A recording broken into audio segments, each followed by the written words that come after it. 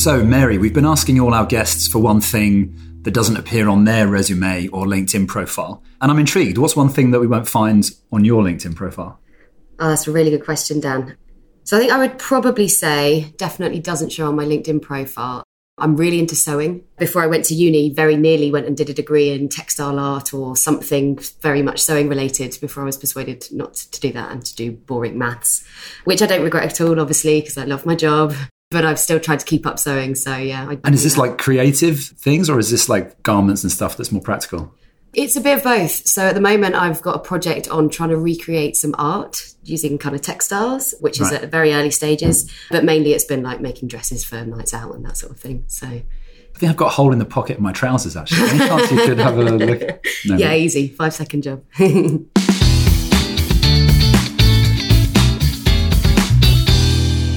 Welcome to Investment Uncut. In Investment Uncut, we cut through the noise when it comes to investing. We're digging deeper to try and bring clarity to your investment decisions. I'm Dan Mikulskis. And I'm Mary Spencer.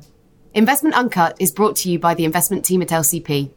LCP provide investment advice to some of the largest institutional investors in the UK, including pension funds, wealth managers, and sovereign funds. Find out more at lcp.uk.com. So today on Investment Uncut, we're joined by special guest Nikki Matthews, a consultant in LCP's investment team. Nikki, welcome to the show. Thank you. Why don't you go ahead, Nikki, and just tell the listeners a little bit about your role at LCP? So I have a dual role at LCP where I split my time between research and client work. On the research side, I predominantly focus on alternative asset classes, meeting fund managers to assess whether the funds are suitable for our clients to invest in. Right. And on the client side, I advise clients on strategy and manager selections. Great. And Nikki, before we get into the meat of today's discussion, what's one thing that people should know about you that they won't find on your LinkedIn profile? Keen singer outside of work. Oh, fantastic. What sort of stuff? Predominantly rock and soul. Wow. Okay. So you part of any singing groups? Solo. Oh, wow. Do concerts in my spare time. Fantastic. Wow, you have to give us a link to your next gig. Yeah. I'll consider. We'll put it in the show. Fine. So, Nikki, you wrote a piece, I think it was last year, in our Vista Investment magazine around about behavioural finance. So do you want to maybe tell us a little bit about that piece and what you were sort of saying there? So I think people make investment decisions, so therefore understanding people is very important. Yeah. And it's something I think that isn't sort of at the prominent when you're thinking about it as a risk. Well, you might think that equity credit has risk, but actually the person allocating to those asset classes is the biggest risk in how they're thinking about those asset classes. So it's taking a step back to ensure that they're coming at it from a completely rational point of view, which people often aren't. Yeah. What, really? No, surely not. And Nikki, what first got you kind of interested in this area? Why did you write the article? Why did you sort of do the research? So I did a course at university that spurred my interest on, but generally I've always had a very keen interest in psychology, so therefore read around behavioural finance as well. Okay. And you said the point a second ago about rational and not being rational, right? And I suppose that's at the heart of the issue here, isn't it? So what are a couple of things that you've seen or you've read about where this irrationality kind of really comes out in practice? I think if you go back to 2008 and when sort of equity markets crashed, I think you'll see big differences between schemes or endowments that decided to rebalance their equity allocation back to whatever percentage they had decided, and therefore did quite well following the crisis because obviously equities rebounded. And for example, schemes that didn't rebalance because perhaps they were scared to equity might further, and those investors suffered quite a bit, I think, 5-10 years on. Yeah, so right, so just unpacking that then, I guess. So what have we got there? I suppose it's a question of fear is what's been driving the behaviour there, right? So fear leading to an irrational choice. Fear is probably one driver of an irrational choice, but what would another driver be? What other sort of drivers do you see in behavioural finance? I think how you're feeling on the day could be a big one, in the sense of if you're listening to a presentation on either an asset class or an investment manager, and you happen to perhaps get along well with the person giving it and they do a good presentation, that might strongly influence your view of whether to invest. Whereas actually I think you should be, that obviously should play a role, but you should be thinking about it long term. So say, think about where you'd be 2-3 years down the line and what can happen to your investment rather than a decision based on how you're feeling on the day. Yeah, absolutely, because we see this all the time, right? We're appointing managers for our clients, and so often you see the role of a good story and a good presentation perhaps having a slightly outsized impact on some of those decisions, right? I've sat in meeting rooms, groups of clients where you can see that they're being, or potentially at risk of being, swayed by the good presentation, the good story, and you're sort of thinking, well, I researched this manager and that isn't how it comes across when we're sitting in the research room and really sort of grilling them. So I guess, how can investors protect themselves against that risk? So I think perhaps having two people present, then if you're in the group, not automatically giving sort of your view on whatever you've just seen, instead getting sort of an anonymous view, because people, therefore, you're less prone to be influenced by just one person. I doubt the whole group would get along. That's a really interesting point. Yeah, and I suppose just being aware of it is a good start, right? I mean, I suppose if you always try and be skeptical towards stories and you kind of, little alarm in your head sort of goes off if you suddenly think, oh, hang on a second, there's a story going here, which is, I suppose it's easy to say, maybe hard to do, isn't it? But and at least knowing it's a start. Interesting though as well, we're talking about here protecting against this risk by having more than one person in a group. We recorded a session already on groupthink and the dangers of that. So I guess, and again, in both cases, I guess it's the awareness piece that's the biggest protection.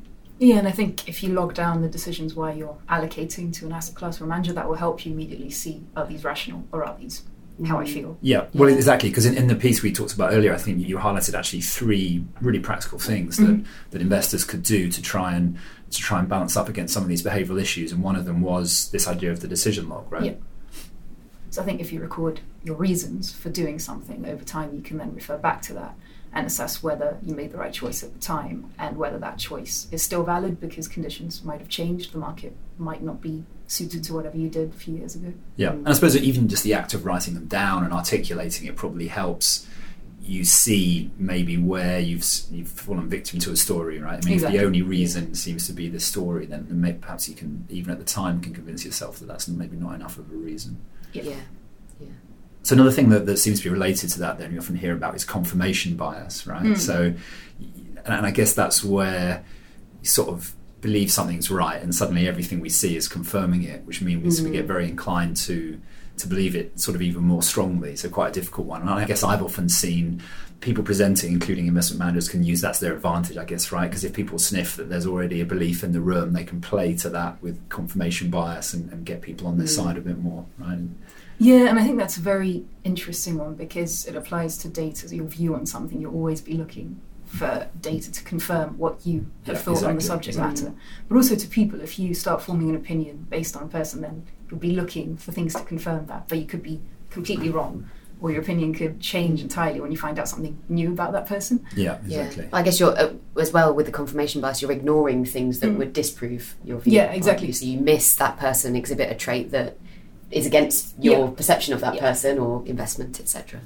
Yeah, that seems like an exceptionally difficult one to get around, because it really is influencing how you're perceiving the world. So yeah, you're kind of limited in how you can really deal with it. Okay, well, why don't we drill in a little bit more into some of the behaviours we tend to see in practice from investors and groups of investors around some of these. And I guess there's sort of 2 angles to this, right? There's the behaviours that we see in sort of normal times, and then those behaviours we see in volatile times. And we're recording this today, sort of middle of March, when we're certainly seeing a lot of big swings in the market, and I'm pretty sure there's no irrational behaviour going on at the moment out there. Well, I did see an article this morning. I think the headline was something like, idiocy is 10,000 times more contagious than coronavirus. And it's a silly article, but I think it makes a really valid point. And let's try and unpack it then. So what do we think we're seeing? We've already talked about fear a little bit. I suppose that's probably a factor in today's markets. Anything else, Nikki, that you'd say you think is influencing things when markets get particularly volatile? I'd say news bias, in the sense of the way things are reported, which goes back to framing as well. So all you see in the news is, say, 300 and something people have died in this country. What you don't see is a much larger number of people die from many other diseases every day. So it's just that framing effect is causing panic, and the other diseases aren't reported.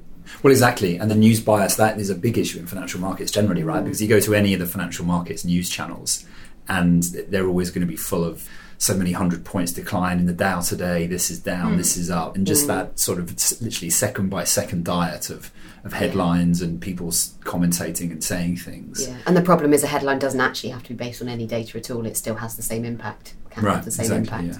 And investment markets, especially in equities, I guess. It's so easy to buy and sell equities for everyone, just professional investors, that you do see these huge swings based just on news and not necessarily underlying data. So news tends to be sort of 1% of people will die as opposed to 99% of people will survive, which is funny that, isn't it? I suppose people also, market falls get reported a lot more than market gains, right? I'm not sure the last time I saw a headline that said billions got wiped onto stock markets around the world, but it does tend to happen sometimes. Yeah, absolutely. I guess that's all about the salience of news and negative events that sort of somehow pierce through our consciousness and our psychology just a lot more, and then sort of really affect us at these sort of times. And then you kind of couple that with the fear piece, and you can start to see how you've got a really dangerous sort of combination sort of brewing up there. There's also, I guess, the decision of, do I make a decision to change what I'm currently doing when that's not what I'm currently doing? Is there a risk associated with that somehow I look at in a slightly biased way? Yeah, there's two things there actually that I've heard about before. So one, I guess, is this concept of regret, which is just such a huge driver of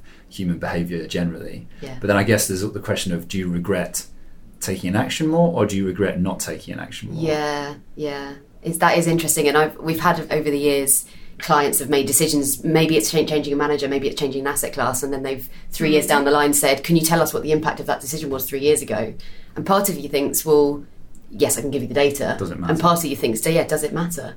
And actually, had you not made this decision 3 years ago, maybe you'd have made a different decision 2 years ago, and you just can't say that, yes, you would have been better off had you made that decision or not. But yeah, it's definitely one that I see a lot with my clients, is the kind of danger of regret. The example of the action bias that I've heard before, and you probably heard it as well, is analysing penalty kicks in football, whereby broadly the data supports that the kick is pretty much equally likely to go left, right or down the middle. And so the best strategy from a goalkeeping perspective ought to be to stay in the middle, because then you probably will save the ones in the middle. But the vast majority of keepers will dive left or right, because there's a bias towards doing something. And if they stand still and it goes to the side, they look really stupid. Yeah. Whereas if they dive and get it wrong, then they don't, kind of thing, right? Yeah. So I guess that's, again, back to the quite relevant point now, in that it's hard to just sit there and do nothing because it feels like you're being a bit stupid. We're just biased towards thinking that an action is better.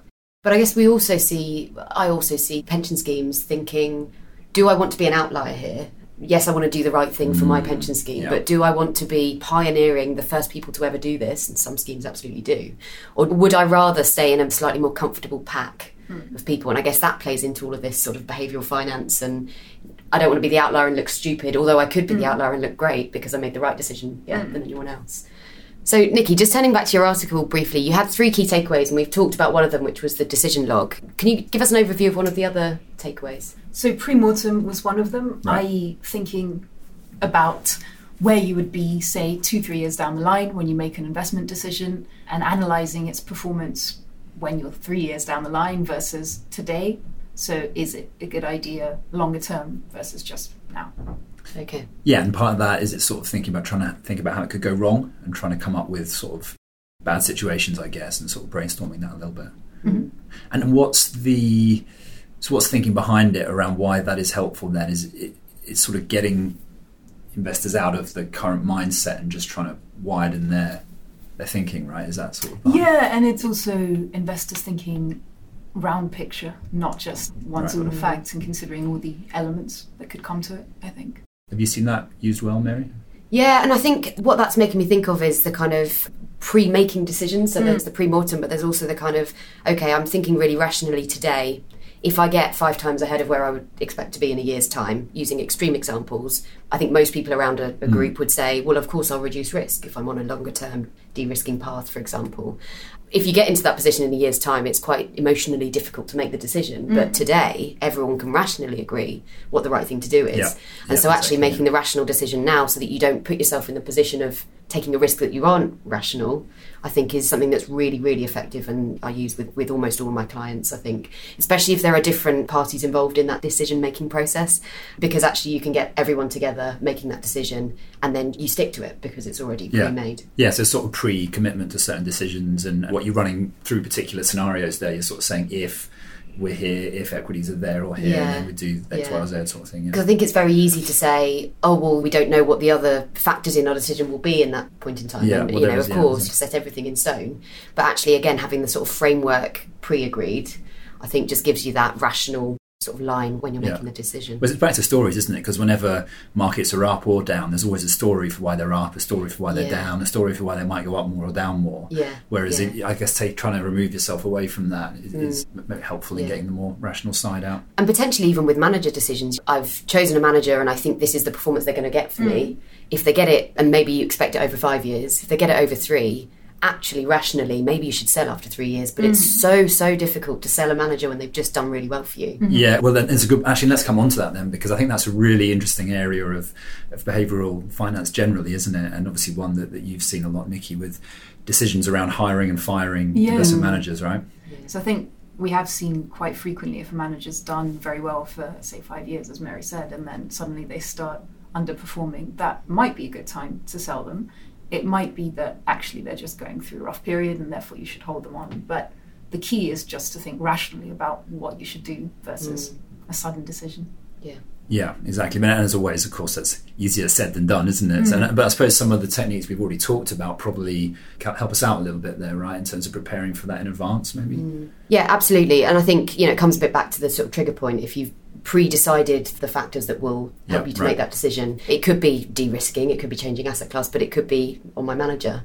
Actually, if I get the performance I want, that's it. They've done their job. I'll move on to another manager to do their job for me. I think, it's just protecting against the making a decision in the moment, which you mentioned, Nikki, and just sort of setting out that framework that you can then stick to. Yeah, so giving you the clear triggers for change, but that also gives you the confidence to stick with it if those triggers haven't been met. Yeah. And I suppose other triggers for managers could be things like team changes, business changes, process changes. I suppose those are really the key ones that we see a lot with managers, where you want to be clear about those in advance. Absolutely. And I think that also, that gives you a really, really nice, simple way of monitoring your managers. It's very easy to look through reams of quarterly reporting from a manager every quarter. But actually, if you think, okay, well, I had 5 triggers and that's what I'm basing my decision making on, I can use maybe a traffic light system even on those 5 triggers. And at a very quick glance, I can just see whether things are going as I think they should be or not. Yeah, I'm a massive fan of simple decision-making systems, right? They can often be a lot better than complicated ones. Absolutely. One thing we haven't yet come on to is loss aversion. For example, people are much more affected by losses than they are by gains. Yeah, I mean, absolutely. You lose 5% and you're like, oh, the world's ended. You gain 5%, normal day.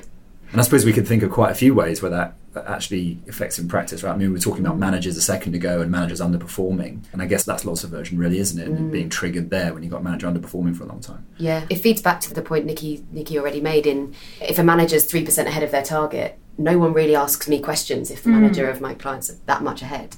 And they probably should be, because if they're 3% behind their target or 3% ahead of their target, they may not be doing what we think they're doing to generate those returns. And that, either way, should be a flag. I mean, I think another interesting angle on loss aversion, quite an interesting one, is I think sometimes it can lead us to take too little risk overall, because investors are too scared of little losses from one year to the next. And so it can be the case that you can bias towards strategies that are too conservative, or managers that are at the conservative end of conservative strategies. And it all sounds great until you get 3, 4, 5 years in the future and you look back and the performance has been, in hindsight, a little bit disappointing. I think we have seen that in a few strategies here and there. I think you can also see, for example, as part of your investments, viewing them holistically is quite important, because you might have 1 or 2 managers return very negative returns, and you might get too focused on that, but actually overall your scheme might be positive, say 5%, which is great. Exactly. And you hold different managers for different purposes. You might have 3 equity managers and one of them is defensive, and of course they're going to lag a really strong market, and it's really, really difficult to not look at it and be disappointed. But actually what you're holding them for is the recent experience we've had with equities falling. Actually those managers are probably holding up better.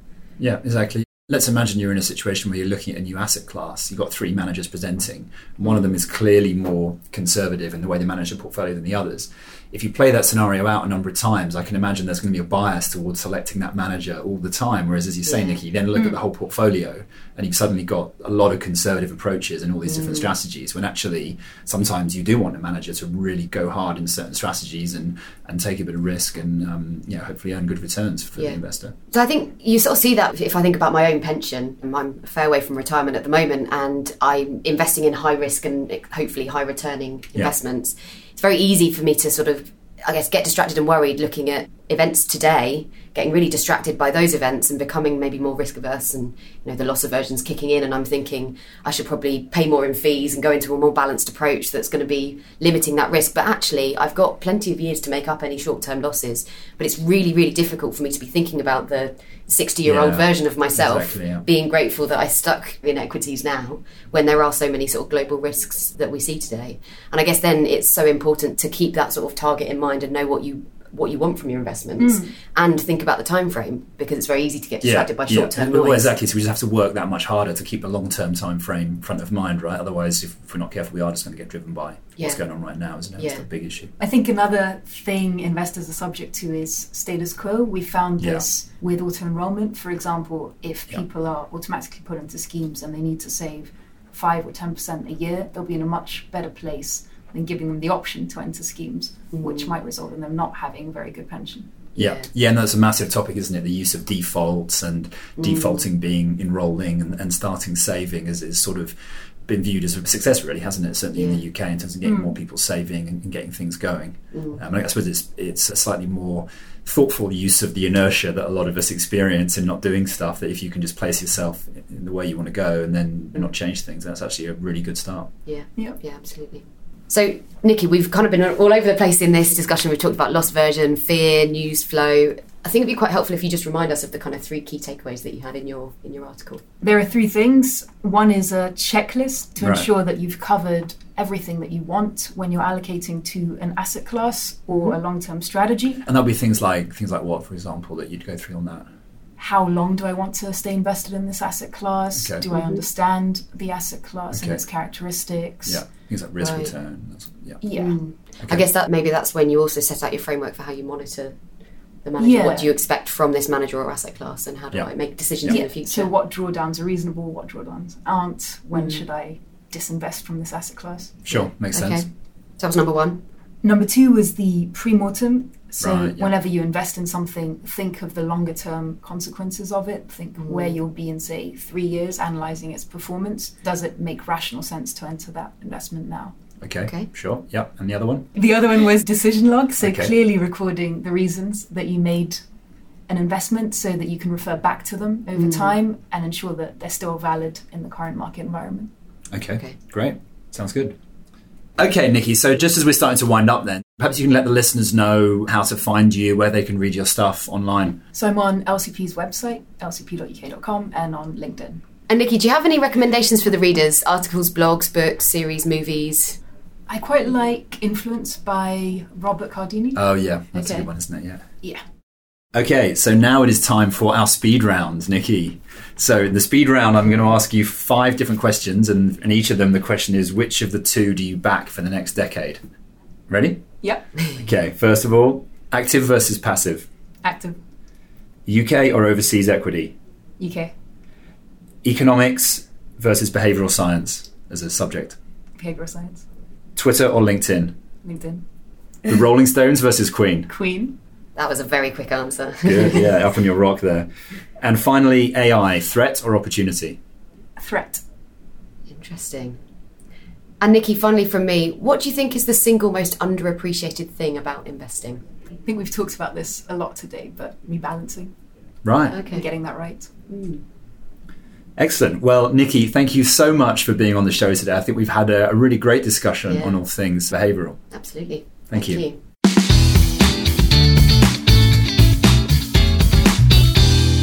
Our podcast is for information and marketing purposes only and does not constitute any form of investment or financial advice. For more information, please refer to our marketing privacy policy on the LCP website.